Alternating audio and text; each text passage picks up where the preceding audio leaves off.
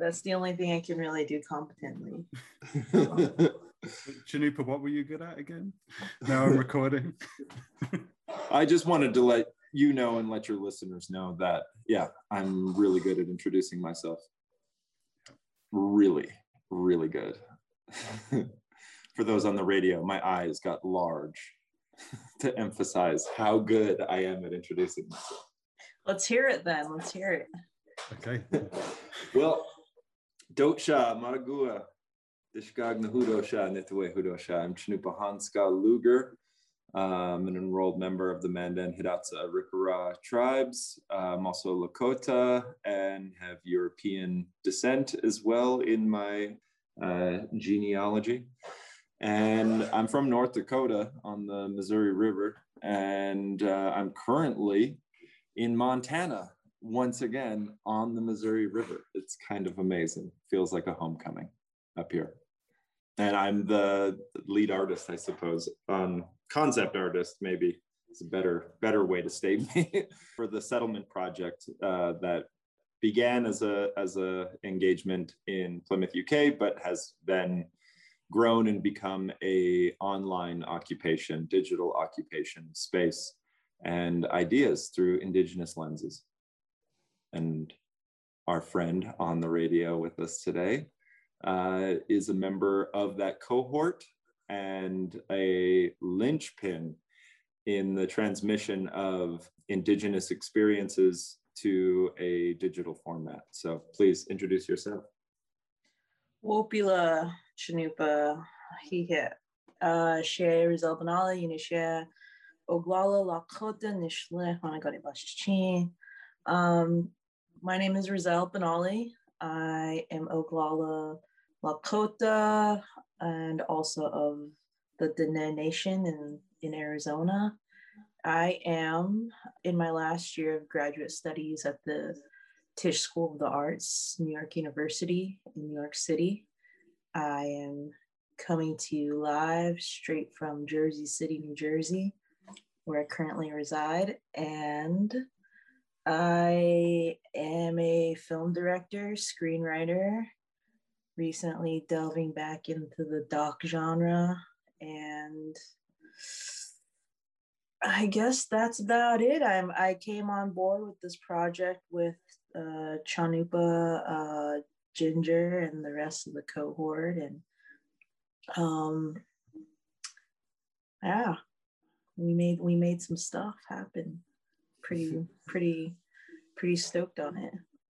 Rizel's being very humble. She put herself in harm's way to travel the country during a pandemic to a couple of the hubs of Native people, Native art people across the country to document their experiences and share what it's like where they live and what they've been up to. And that the documentary series, these like portraits of artists, have been really kind of enlightening for everybody, I think. And in all honesty, it was a great way to transmit this idea of settlement, colonialism, from a physical occupation of space to a digital occupation of space. And what was, I think, the kind of like brilliant angle for Rizel's participation in this.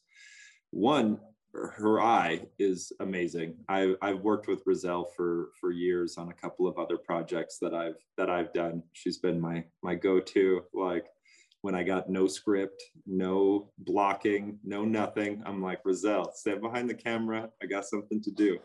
And she's got a good eye for that. And so she traveled around and actually, instead of inhabiting other people's space, invited the audience through a digital lens to experience the space that the artists inhabit kind of nationally. And that I think is a more honest description of the term settlement that we wanted to engage with our project, which is not the physical occupation of space, but more so the legal term. Like let's have a settlement here. Let's come to terms and be honest, maybe for the first time. And in that, documenting everybody in their home and in their place, it creates complexity and diversity under the umbrella of indigenous, under the umbrella of Native American, whatever other terminology. This is a experience for people that we invited people through Razel's camera, through the crew, through our editing process, all of that, in order to invite people into to experience human people being human, and that, I think, it's really cool, because the artists that we invited are really cool people. They're always up to something, doing something, and being very creative and expressive, and those tiny glimpses into their lives pale in comparison to what they do, over their lifetime. And yet Razel was able to, I don't know, spark interest in so many different people's experiences, and then share that on a global network, which is wonderful. So I like her. I didn't want to interrupt. This I'm is like, the thing. I'm like, what do I say? Thank you, Chanupa. It's like, hot damn, like, did I, like, that went down, I never really thought of it like that. I was just trying to, like I said, in my little statement, that I want to just really, it's as simple as being like a vessel of access, and going back to like what Chanupa said about, what was the most important to me was like me coming into someone's very personal and intimate space. Artists, I feel like what I know of artists is that their space is very personal, and people don't always get the chance to be led into other people's studios. And when they do, like a studio visit, it's always like an event, but like on the everyday, you don't usually go, you're not really invited, I feel like, to people's spaces. And of course that's dependent on the artist, but like I just feel like wherever this person's work is, this is the heart and soul of their creativity. I don't want to be that person that just barges in and starts picking up a cool object and being like, oh, like, take this, let me film you with it. And I'll bet I'm guilty of doing stuff like that in the past. Like, Chanupa, I'm sorry. I've gone into Chanupa's studios many a time and just like picked up random things. And hold this tell me about it. All the time. Come on. You always do it too. Yeah, I'm good at introducing myself. Great. So can I ask you about this phrase, the phrase vessel of access, which, as you said, like that you used in the statement or the notes that you made for the settlement website. And in those same notes, you also talk about how you and Chanupa have discussed the kind of colonial language of filmmaking, of capture, of cut, of these kinds of languages. I was wondering if, like, in the process of these films and this vessel of access, if you kind of, does that open up a new language of filmmaking for you? I would say consciously, yes. I mean, that's just kind of ingrained for me in what I've always done.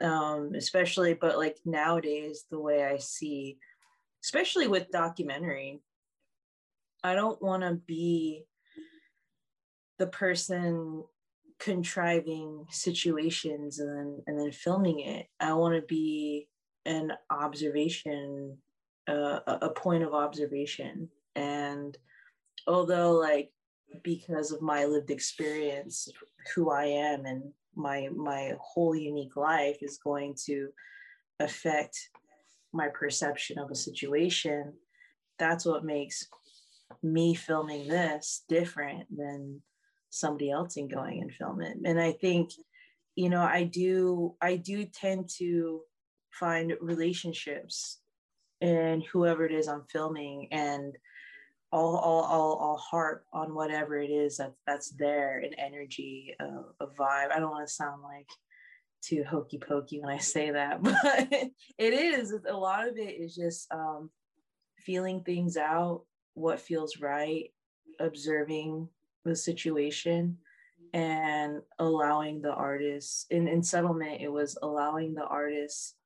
It was having a conversation with them upon my arrival with my assistant and cinematographer Adam, and it was really just arriving, introducing ourselves, having a conversation about what felt right, and really allowing the artists to sort of giving them the freedom to show us whatever it is they felt comfortable with.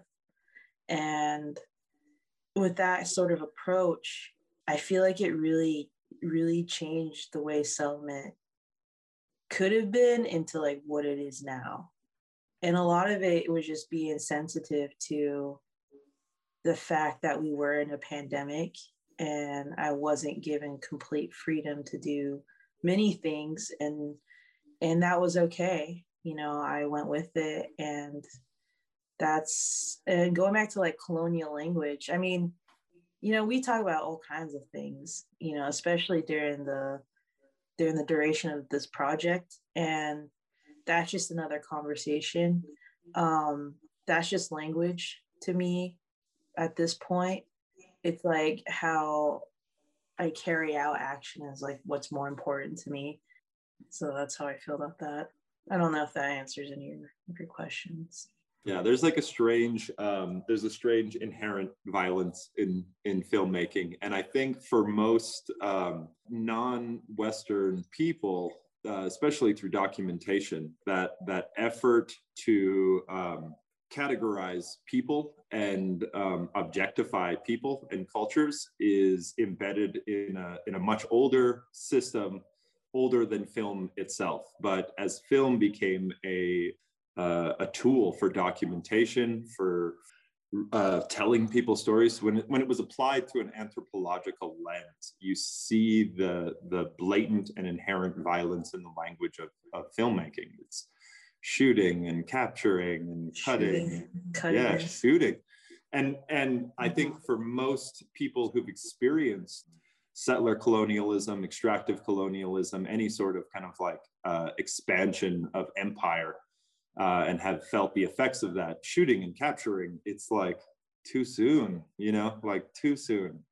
And we bypass all of that because we're like, oh, it's just the language that we use, you know.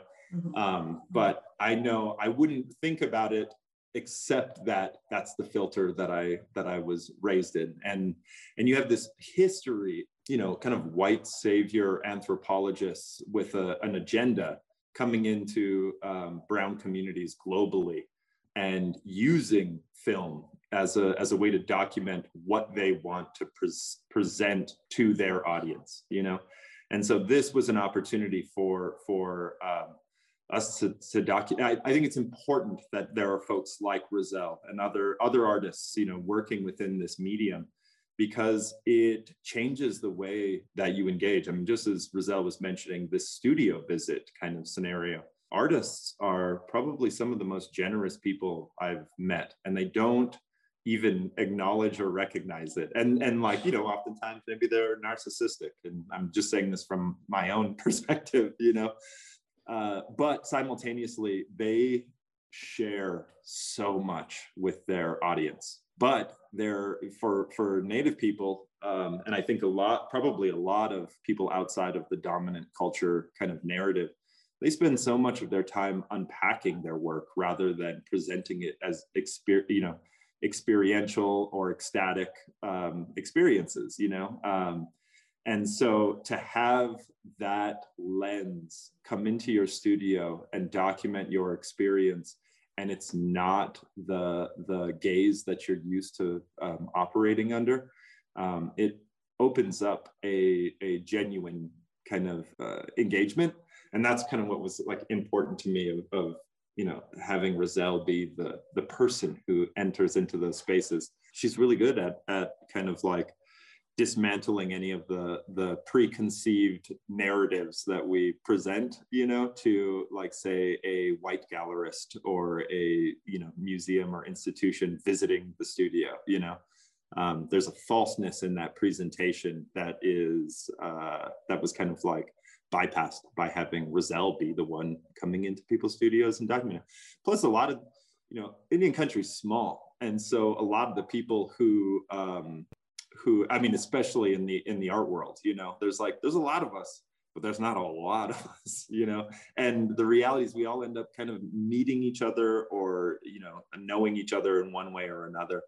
And so that also opens up more of like a friendly visit than a kind of really cold call kind of experience. Not to say that that didn't happen. Like, there are definitely we had such a broad spectrum of artists. Even before I started this project, there's like many that I had never met. There's one here actually in Montana, Raven Halfman, who's a ceramic artist who I really liked their work, but I never met them in person. And I just met them because they're presently here. But that's the tightness of this circle, you know. You kind of end up engaging with everybody. So that inherent, back to this like language aspect, like I've always been kind of aware of that since I started moving into film kind of stuff, and try to like adjust it, but I'm not in it the way that Rizal is. And there, you know, because this is systemic, like there is a level of, I suppose, just like efficiency, you know, where this language is used over and over and over again. And to be succinct and to clarify what the director wants, you have to use that language in order to have your crew operate, you know. So for me, it's easy because it's like me and maybe one other person, and I can say, gather the footage rather than shoot the subject, you know. And it doesn't make a difference, you know, but it doesn't change the system either, you know. That's something that I can do kind of in my own tiny bubble of filmmaking, I suppose. I know I remember one point it just kept coming up, and then Ginger and I just completely dramatically in the Oklahoma trip. I think it was, where it felt like it felt like dramatic to me in my head. It probably wasn't, but I was like, we will gather the footage, and it became like this, like, it wasn't really like a joke, but it made us all laugh because, you know, it's pretty disgusting to say, okay, let's shoot Sterling Harjo over here. And then after that, you know, as long as we capture this whole area, like, you know, and it's like that, you know, that statement is pretty awful, you know. Yeah. Well, I mean, and, you know, from an anthropological level, like that has been applied, you know. What's his name? Curtis, you know, Edward Curtis.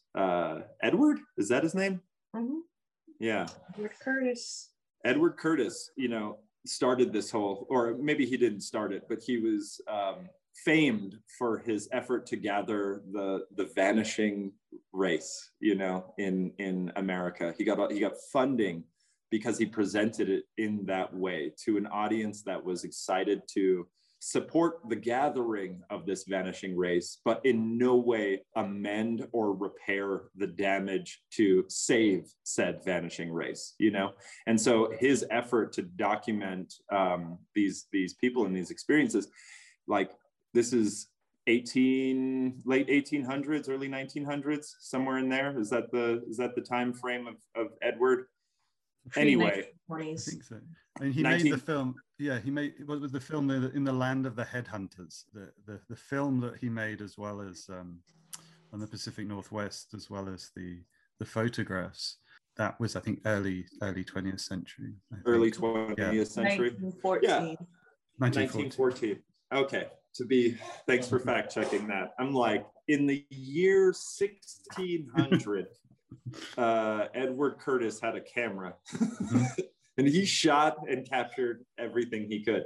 And in that effort, early 20th century, Native people were adapting to settler colonial folks being in our environment. And there was no effort to prevent us from trading with these folks.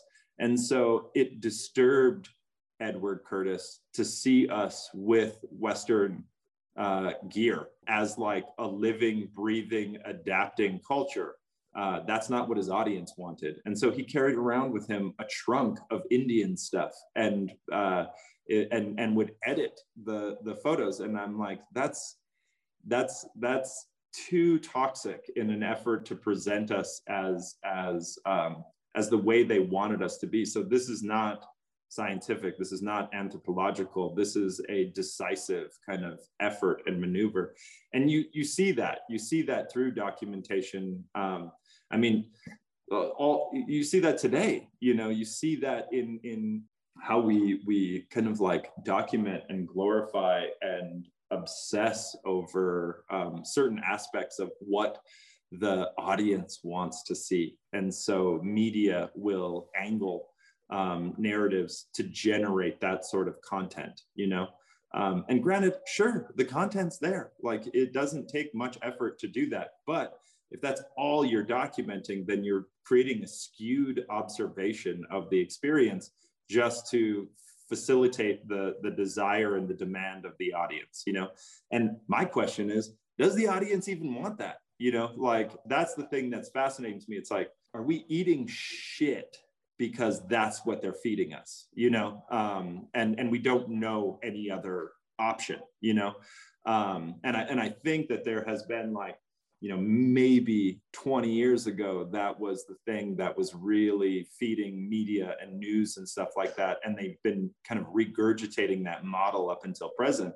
But there is an extension of empathy in response to the coldness of a 20-year ago generation's experience, without access to one another, without the ability to communicate from culture to culture. So we're generating a style of film and media that is feeding a generation that barely exists anymore, So I think it's important to generate empathy, to generate an honest documentation, because I think that's what we actually want, because we have access to it.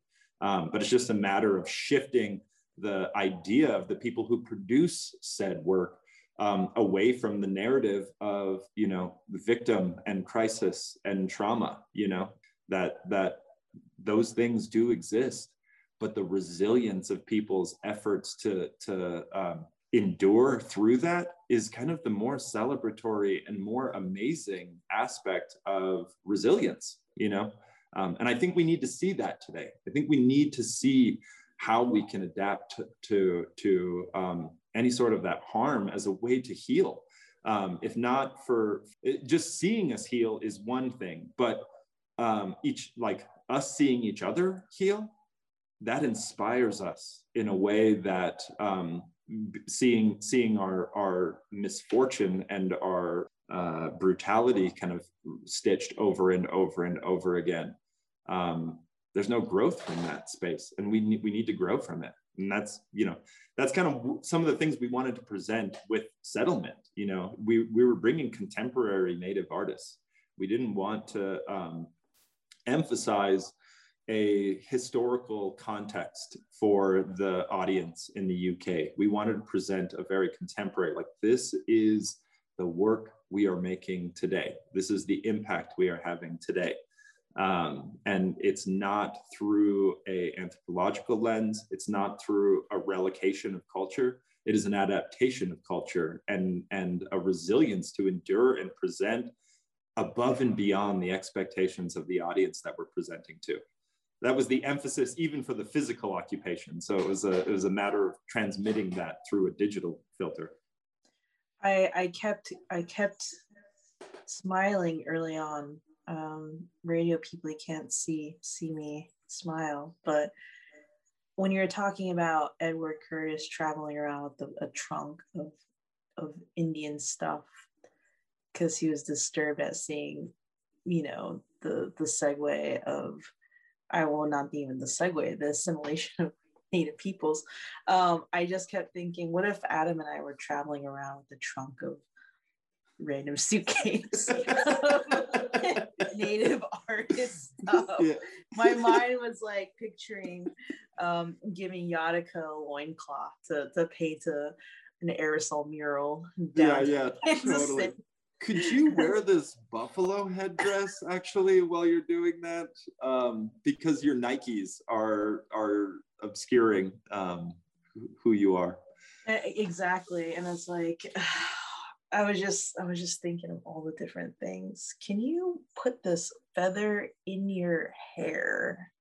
Well, the sad thing is, from my experience of traveling abroad and traveling through Europe, is that this narrative still exists there. You know, there is an expectation of us being Winnetou, you know, not even like a culture group, but like a mythical, you know, Indian, you know, like so many times, different places, different parts of Europe, you know, there's always somebody who rolls up to me and is just like, you know, how are you Indian? You know, like, it doesn't, you know, like I'm having a hard time. You're not what I wanted to see, you know. I came to this exhibition. I thought for sure it was going to smell like smoked buckskin, you know, and you would have feathers in your hair, you know, like I was hoping that's what I wanted to see. And I'm a little bit disappointed, you know, that it's you, even though you got a good Lakota name. The most, I might add. The most Lakota name. You're not the guy that I wanted to see. And that I think is that pervasive effect of the documentation, you know, and the extension of that, you know, and I don't want to shame anybody for this effort, because the extension of that is, if you don't see me the way you want to see me, then maybe I have to dress the part in order for you to see me the way that I see myself.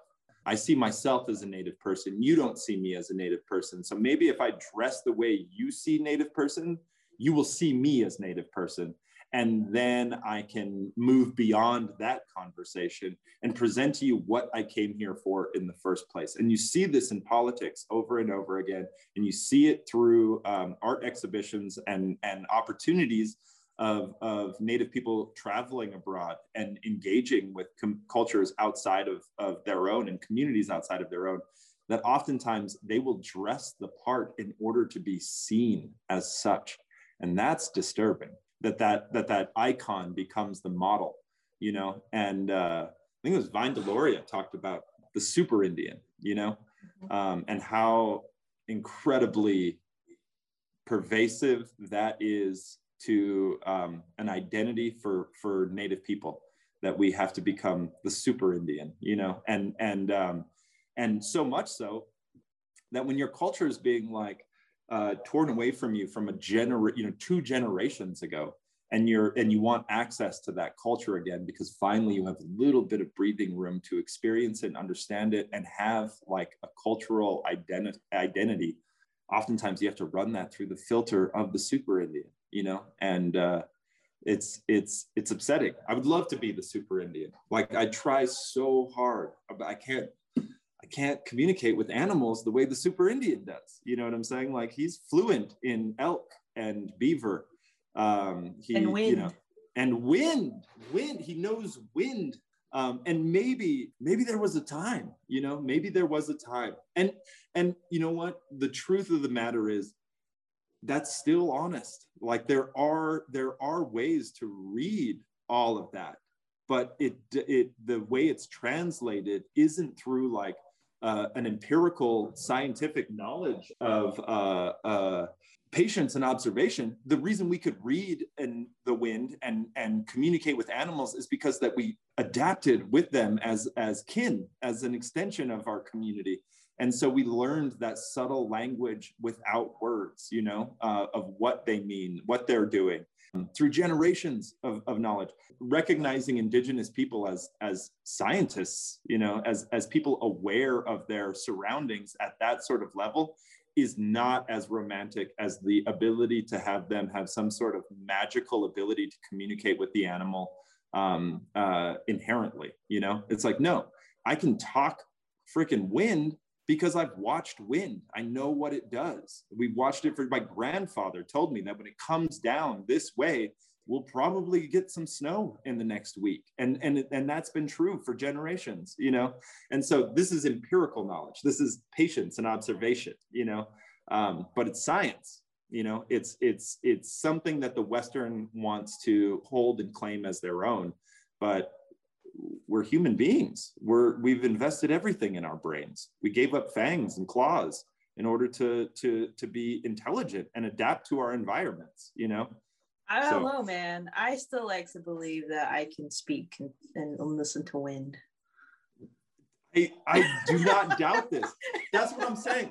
But like, is it inherent is the question. You know what I'm saying? Like, I've literally, we both have experienced plains, right? Like grasslands. One of the things that I love the most, and that was really kind of interesting to me, is going back to reading wind. You can see wind travel across the grass, you know, you can see it move from so far away and it pushes. And I was able to apply that same knowledge when I had the opportunity to go sailing with like a white family in the San Juans, you know, and I was like, oh, wind on the water moves the same way as it does on the plains. You can see these gusts coming from a distance and you can adjust your jib in order, you know. And they were like, wow, you're pretty good at that, you know? And then, you know, of course, I'm like, well, yeah, I can talk to the wind. My long hair. In the stars. Yeah. An eagle flew over. So these kind of like imposed expectations, I mean, I guess we're coming to also think about the kind of original plan for the project, like the original settlement project, which would have been in Plymouth, UK. And Rizal, I also wanted, you know, as we're on the radio, I just want to shout out to my mother, Sheila Finlay, who is listening in just about 20 miles north of Plymouth, and like thinking about what it would have meant for this, you know, project and your films, Rizal, to be, you know, on location in that part of the world where this voice speaks from, even though I live now in Ohio. It's like, what do you think? I mean, I was also thinking about, Rizal, making films on site in the UK with, you know, without that kind of, with a different kind of intimacy with the artists, right? It would have been very different, you know, it would have been kind of documenting a kind of community kind of intervention, as it was, like as the occupation, right? So yeah, I mean, when you think about, and you wrote about this in the statement about a kind of the resilience of being able to transition the whole project, right? Into a digital project. You know, do you sometimes think about not only like what it would have been like to have been making these films in that context, but also the audience in that context, how they might, you know, experience these films? You know, think about that UK audience as well. I haven't really thought much about that, to be honest. I don't really, my mind doesn't work like that, to think of like, how could I have done this? Sure. Which was funny because it was a question I asked all the other artists. So, no, but in all seriousness, I never once thought, how would my contributions to this project have differed than what it is now? And I never really thought about it, and I almost like refuse to think about it, because all of my energy and sight went into what it is now. And being that I'm still, even up to this morning, editing settlement videos, like I have no room in my brain to think like, I wonder what settlement would have been. I mean, I did go through a grieving process, though. Okay. I did go through a grieving process of not being able to experience what the initial idea was. And although the grieving process, and I use grieving like in quotes actually, it happened, I think maybe like when we were halfway done with filming. We have done New Mexico, we had done New York and the Northwest. And I remember at one point thinking, like, feeling so grateful that I was able to meet with all of these people and do this. And then it did hit me like, oh man, that hit me. The thing that did hit me is like, we could have all been together, you know, at one point. And then that's when I did have a similar thought maybe of like, I wonder if it would have been like magical and amazing, like the way I'm experiencing things now. But maybe it wouldn't have. Maybe it would have been a big giant mess for me, and I would have stomped away out of Plymouth for some weird reason. No, I'm just kidding. No, I mean, no, but seriously though, I did have like a moment of like how beautiful this could have been over there, us being all together instead of me like individually going to, because it was more or less just feeling the magic of the magic and feeling that energy between people and a mutual gratitude for each person that was not said. You know, there were many thank yous said, but there was, every time I left this, we left the space, I always felt like, wow, that was amazing. I'm so utterly thankful to have been able to be this person doing this.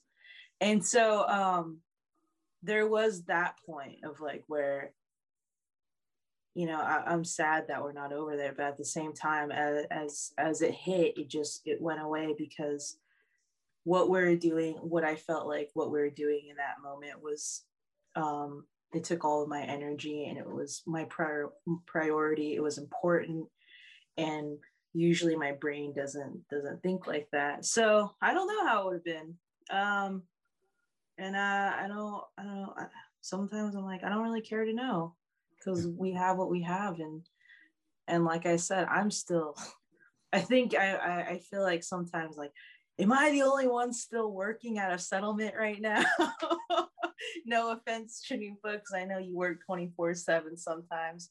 But no, sometimes I'll be like editing, and like I'll be like thinking about the artist and thinking about when we shot and X, Y, and Z. And then sometimes I'm like alone and 2:00 in the morning and like burning that midnight oil and just like really honed in and focused and trying to make it deadline, which I'm terrible at. So it's that moment though when I'm there and I'm like, am I the only one in this world thinking about settlement right now? But you never know. Maybe there's somebody in California or Texas watching those videos just randomly, you know, in Canada, UK, definitely, you know, Germany, who knows, you know, and that's the beautiful thing. And then I think about that, and, you know, those are where, that's how my brain works sometimes.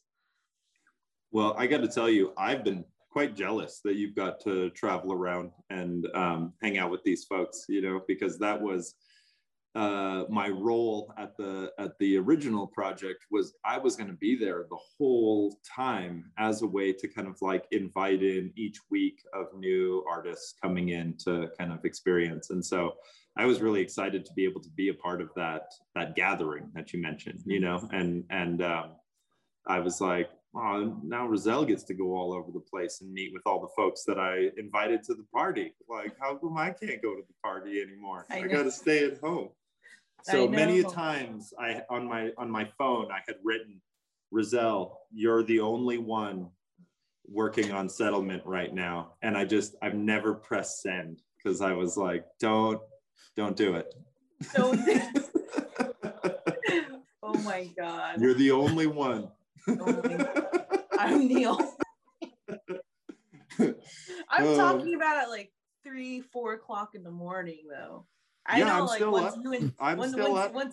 Once you It's and Ginger loaded. wake up, it's like I know. Thank it, goodness. you know? Thank goodness we have Ginger keeping us on track. Ginger, wherever you are, thank you for everything you have done. Yeah, she's here with us. Yeah, we all have so much to thank Ginger for as well. Again, you know, just to share with our listeners, if Ginger has helped coordinate and organize these conversations in each of these episodes with you, Chanupa, and with this episode with you, Rizal. Like, you know, I couldn't have done this. What people are listening to now would not be possible without Ginger Junhill to be able to do this. So yeah, deep gratitude. Yeah, she's the organizer for the US side of this project. And so she, you know, for all of the artists that were engaging, there was a lot of emails going back and forth. She might be the one who maybe outworks you, Rizal, on the settlement project. But she's asleep at 3 in the morning. That's when she sleeps. I'm glad. I'm glad. She's not on UK time. That's the thing. Yeah. You're working on UK time, Rizal. I am working on UK time. I have a very odd sleep schedule. I think I've been getting 4 hours of sleep every day and like working like close to like 14 hours a day. It feels like every day for the last 3 weeks. So I mean, hard days, but you know, Chanupa, you know what it's like. Yeah, I've been in the same thing, just a whole different scenario. I'm at a residency up here in Montana, so I've been pushing around clay until like 3-4 o'clock in the morning, still awake and trying to get stuff in giant kilns and make things without being limited by my kiln size. But I think that there's something in that, you know, as you would travel to each artist's home, you're actually filming what art is. You know, it's not the finished product that we present to the audiences. It's the process of making it and how we make it and why we make it. You know, art is an action, you know, it's an activity. It's something that happens, not something that has happened. So this, you know, that's the other kind of awesome possibility of presenting film of people's experiences, is that you're actually sharing the art, you know, not the byproduct of the art. And that's kind of what folks were invited into to experience. It's amazing watching someone, again, Rizal, you can speak to the experience of making these films, but the visceral experience of watching these films and showing the kind of the art making is happening in spaces beyond studios, in open spaces, in shared familial spaces too, you know, and I just the capturing of, sorry, there's that word, right? Like Pee-wee's Playhouse, word of the day. Let's find another word. The attention to the artist's hands, to artists' thought processes as they're coming through in the, you know, it's just really visceral. And I just think I'm so grateful to these films. You know, we live in a time, because of the pandemic, of so much digital and remote access to art, right?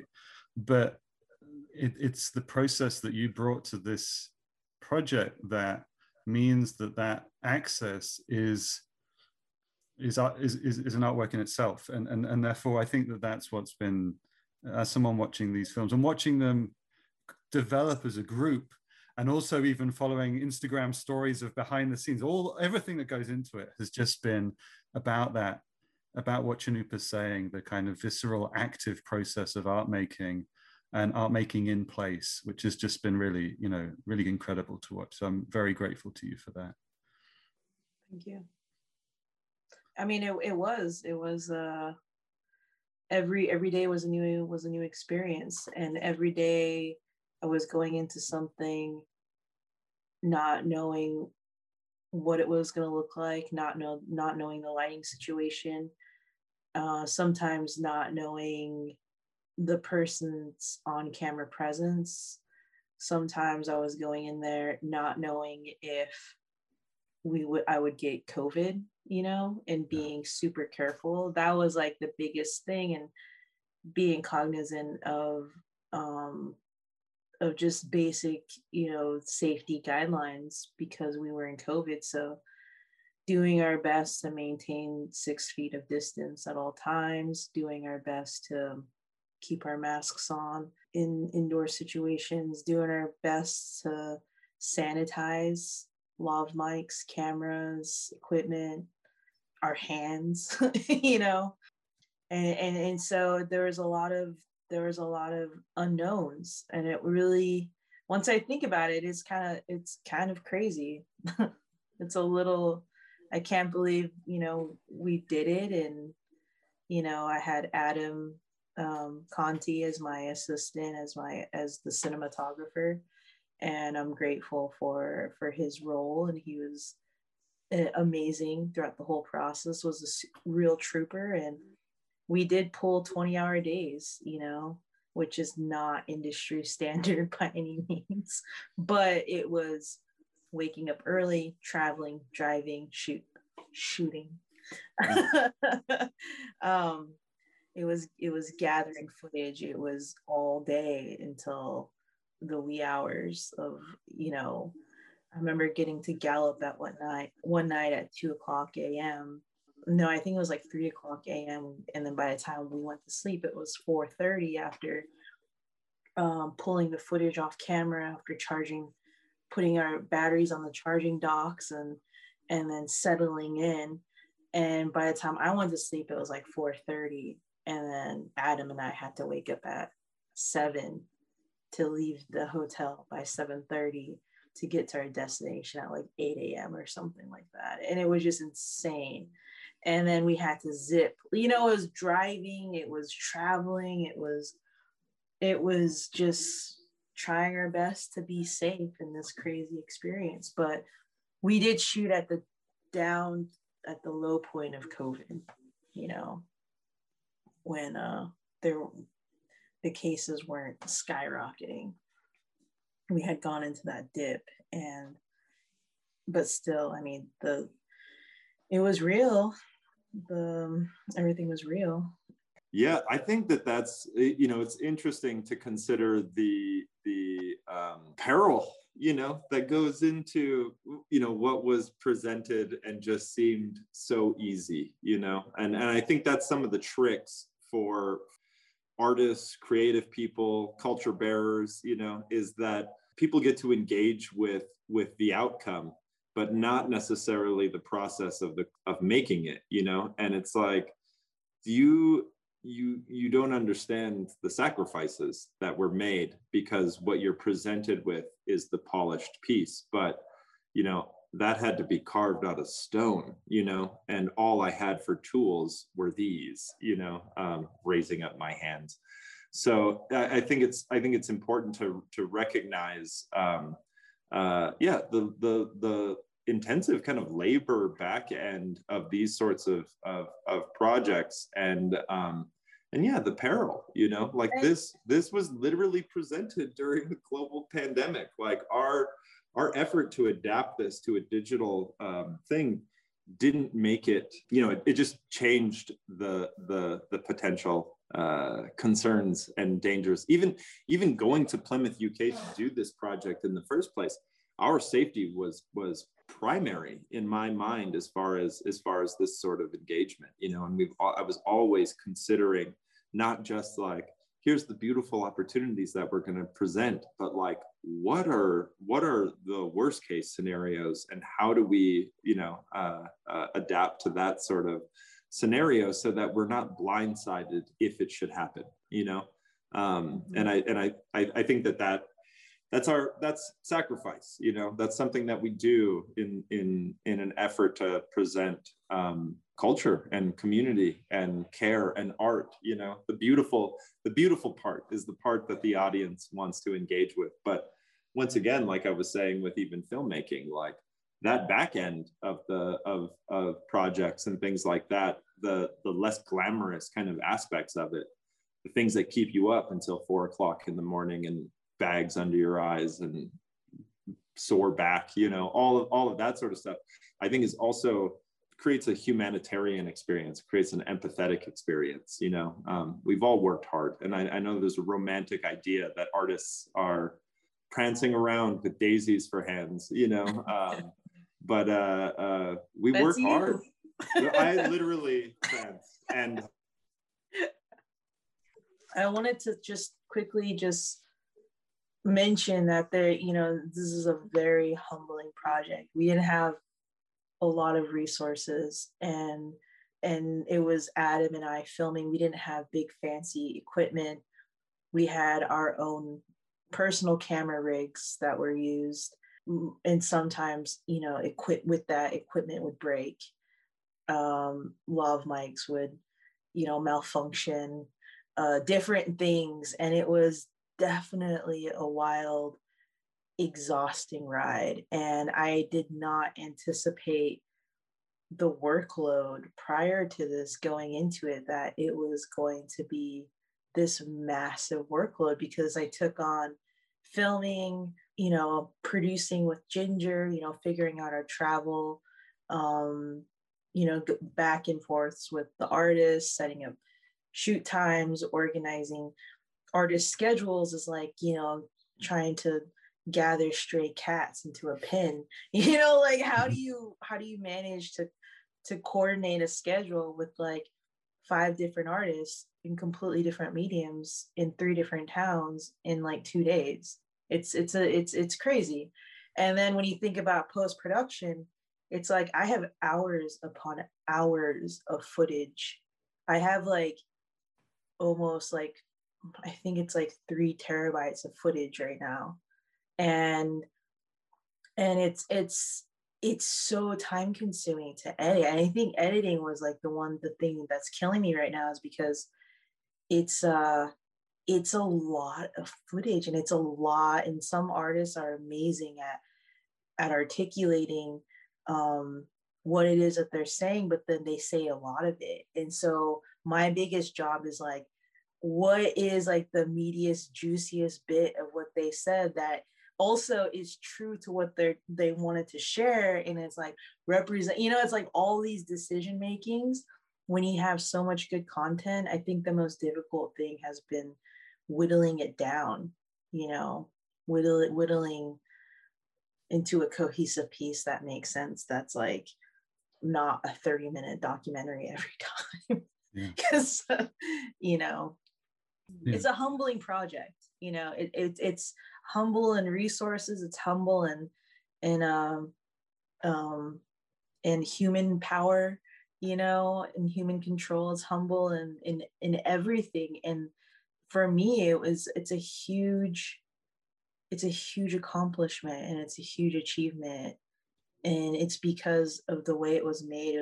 I feel like I put my heart into it, and I put a lot of myself into this. And it took everybody, though.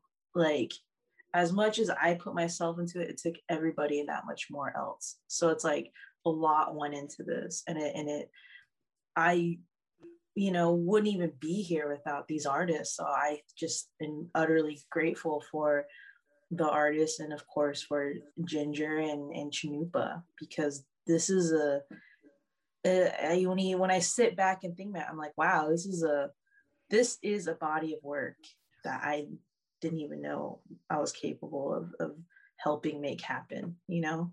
So those are my ending thoughts. Just to say, Razel, like, you know, as it's just like the very tip of the iceberg of your work, even watching the films, but watching them as a body of work, watching them in relation to each other in different orders with, you know, as I said, like, you know, all those outtakes I'm thinking would be, you know, that I would watch that. I would watch the bloopers, the outtakes, the anything, any footage that you have, because it is incredible work. And so I just to close off, we're listening. That's going to be the director's cut, by the way.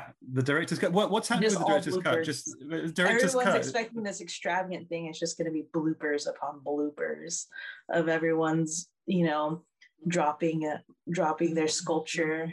Someone, it's going to be Ian Kuali, like making a miscut and ruining his whole piece. It's going to be Chanupa, just being me, blooper reel 24/7. Yeah. But also one more thing that I wanted to say too is like, sometimes I've shared this body of work specifically with my family and just different friends, and it's like I show them one and they're like, oh wow, you worked months for this, and it's like I was like, no, there's 15 more of these. And then they're like, what? And then they want to see more, and then they're like, oh, let's keep going, and then pretty soon it's like an hour and a half later and I've showed all of them. Wow. And I think for me, that right there is why I did it, because after that there's always conversation.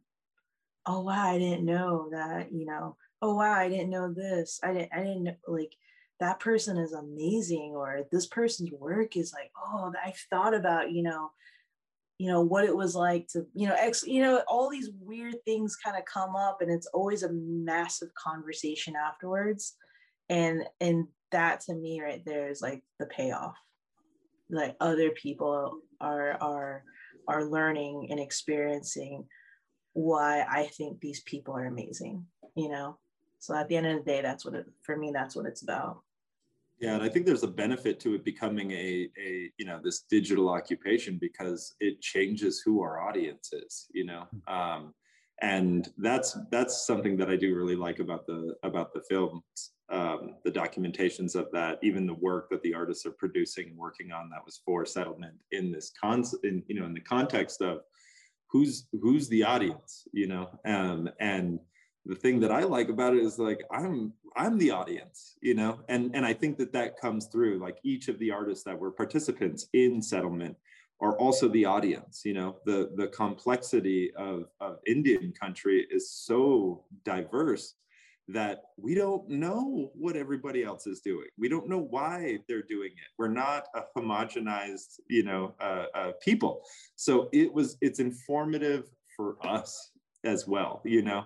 And I think that as the model of why and how these things have been gathered and then presented is a lot kind of, I don't know, there's something holistic and beautiful about that, that the digital occupation provided that a physical occupation may not have, you know.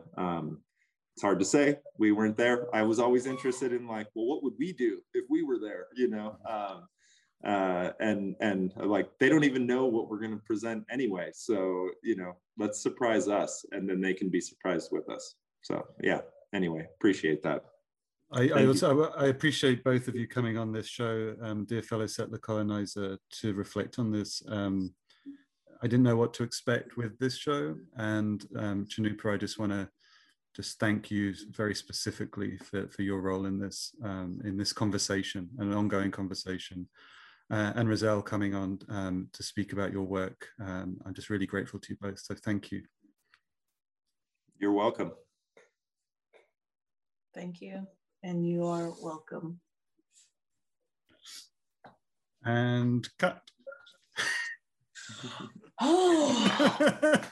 Somebody's building like crates or something in this building. I kept being like, oh, mute.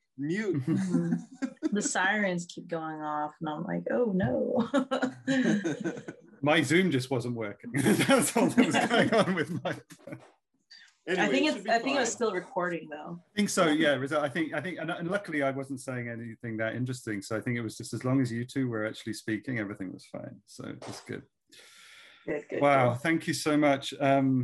Yeah, I mean, I think that's basically the hour, probably. I might have a minute to be able to just say the name of the show at the beginning, and then we'll have Chinupa saying he's good at introducing himself, and then we'll go straight to the show. Yeah, straight to the show. We spent like a good 4 minutes. Yeah. With Chinupa talking about how good he was at introducing himself. There's probably already like 10, 15 minutes of pre-recorded me on here introducing myself over and over and over again. If you're short on time, just edit together all of my introductions right after I say I'm good at it. Right, exactly.